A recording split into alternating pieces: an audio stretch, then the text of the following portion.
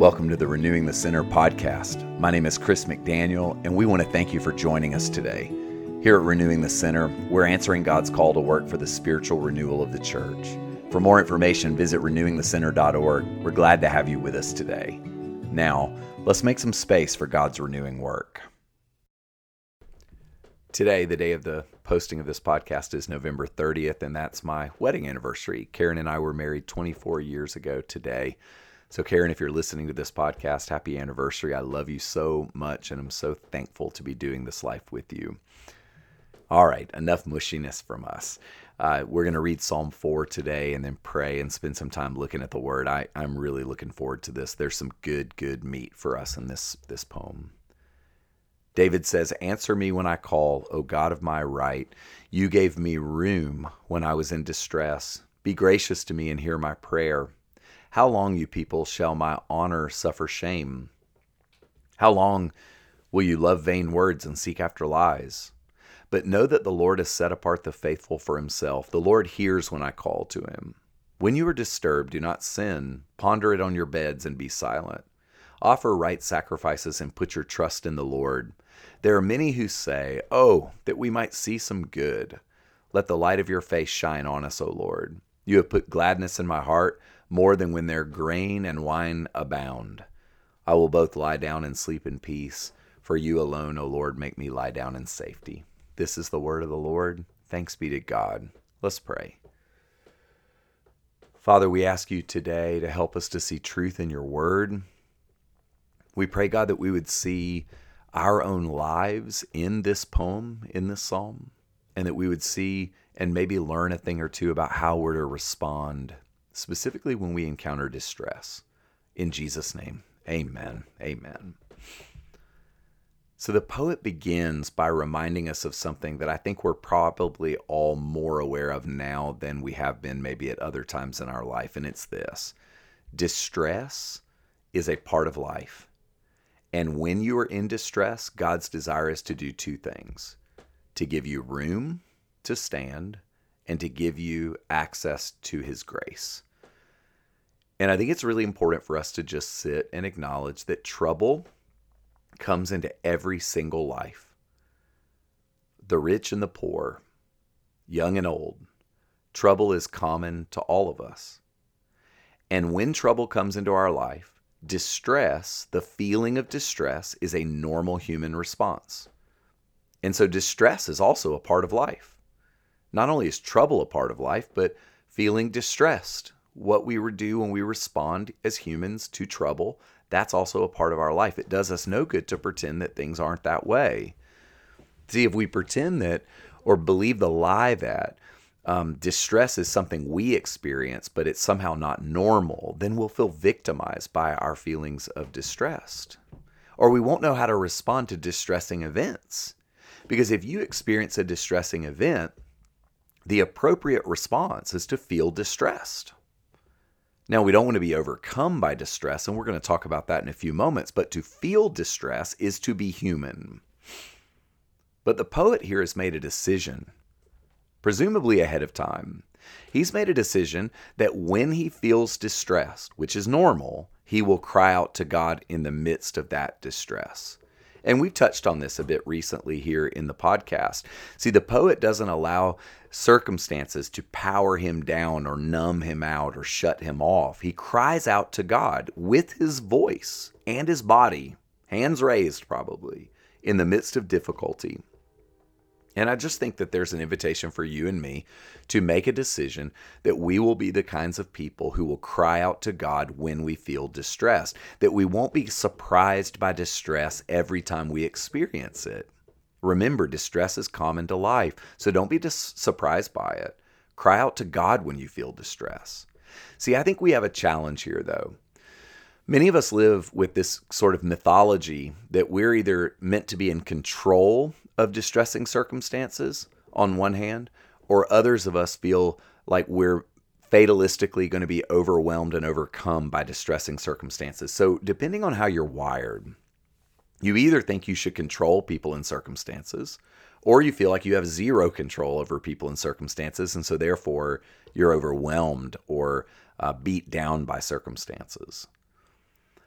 See, one of the things that the Lord is asking us to do is to recognize that He's not asking us to control people and circumstances and outcomes on one hand, or He's not inviting you to be overwhelmed or destroyed by them. He's inviting us to name distress and cry out to God. See, what the Lord doesn't want us to do is to internalize distress.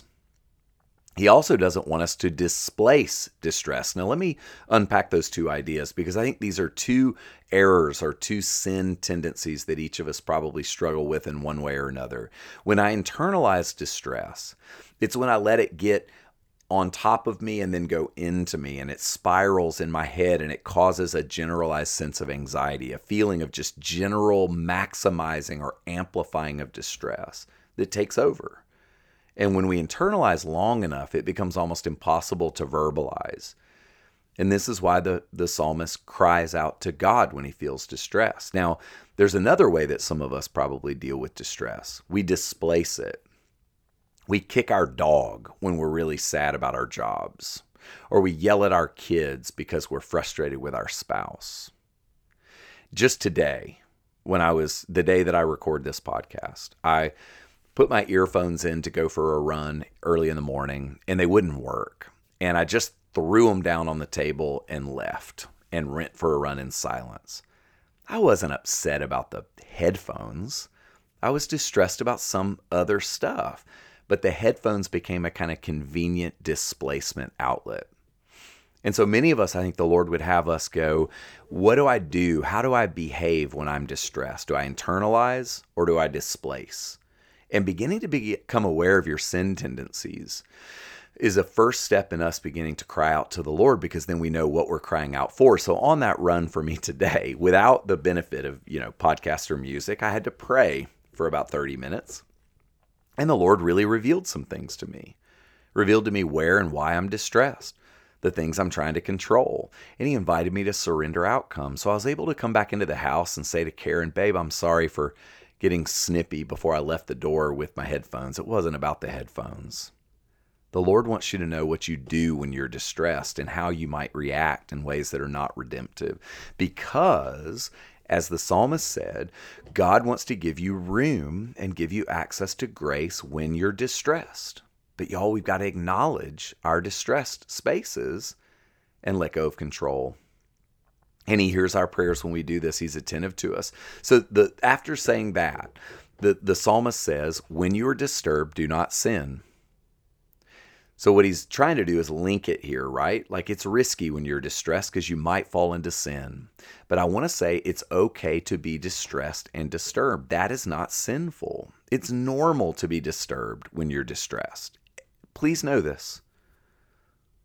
We have to own our disturbedness, if you will, or else we'll leak it without acknowledging it, and we'll just frustrate the people around us. But the psalmist does say, don't sin when you're distressed. So here's some ways that you might sin when you're distressed. You'll speak rashly. You'll kick your dog. You'll take to social media and rant and rave. We have a president that seems to do this a lot, and it's quite embarrassing, but we probably have equivalents in our own life. You hold grudges. You become suspicious of people around you. You turn to food, drink, TV, etc., etc. So what do? Maybe you do one of the things I just mentioned. Maybe I missed it. You have to do the work to know where you sin when you're disturbed. Where are you vulnerable to sin? The psalmist says, when you're disturbed, don't sin. So if the poem had ended there, we would be in trouble. This would be like sin management, behavior modification. When I know I'm disturbed, I just have to not do bad things. But that is not what the psalmist does. He doesn't end it here. He moves immediately, and he tells us what to do when we feel disturbed. Y'all, what I'm about to tell you, what David is about to tell you, is going to change your life. When you're disturbed, David says, ponder your distress on your bed and be silent. So what is he trying to say? He's saying, when you're disturbed, don't react, respond. Step back, talk less, take space, Don't act out of your distress. So much of the terrible choices we make, the hurtful words we say, the bad behavior at work or whatever happens when we're acting reactively out of our distress. And so here, the psalmist actually gives us a way forward. He says, when you're distressed and disturbed, which is normal, when things are going wrong, step back and get alone. Y'all, we have to learn to be reflective versus reactive. And that's exactly what David is getting at here. We have to have mechanisms in place in our lives where we intentionally step back and reflect on what's distressing us, where we're able to then name the things. Rich Villodas, who is the pastor at New Life Fellowship in New York City, he took over from Pete Scazzero. He's developed a great tool for what to do when you have to go to your bed, when you're disturbed. This is Rich's stuff, not mine, so I'm not going to take credit for it. It's his, but this is a game changer. He says whenever you experience a disproportionate reaction to an event, a conversation, a person, a crisis in your life, go alone, get to your bed, metaphorically, and ask these 5 questions. You ready? What happened? What am I feeling? What is the story I am telling myself? What does the gospel say? And what is the counter-instinctual act that God is requiring of me? So a way to get to the bottom of what's disturbing you is to recount what happened. So like, what's the event itself, the conversation? Can you recount it? What are you feeling? Sad, angry, ashamed, whatever, afraid. What's the story that I'm telling myself? And that could be, I'm dumb. I don't know what I'm doing. I'm a hothead. That could be the story that kind of relegates you into a caricature of something less than what God says. And then he would say, ask, what does the gospel say? Who does Jesus say that you are? What does Jesus say about that interaction?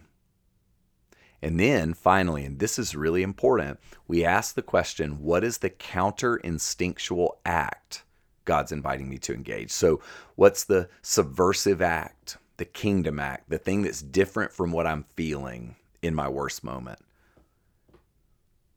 If you can't write those down because maybe you're in your car, shoot me an email, chris@renewingthecenter.org, and I'll shoot you those list of questions. Really, really worth getting into the rhythm of your life. You got to reflect to get to the bottom of what's disturbing you. And when you go to your bed, metaphorically, to that quiet place, you got to know what to do when you're on that bed. And I think those 5 questions are actually really powerful to help you get to the bottom of the things that are triggering you. Here's where we're going to leave it. The poet, after speaking to us about that, essentially tells us this: when you reflect deeply and you hear God's voice, you are able to experience joy and rest. Isn't it interesting that right after reflecting on his bed, being disturbed, the poet says, you've put gladness in my heart more than when grain and wine abound. And then he says, I'm able to go to sleep. Do you see it?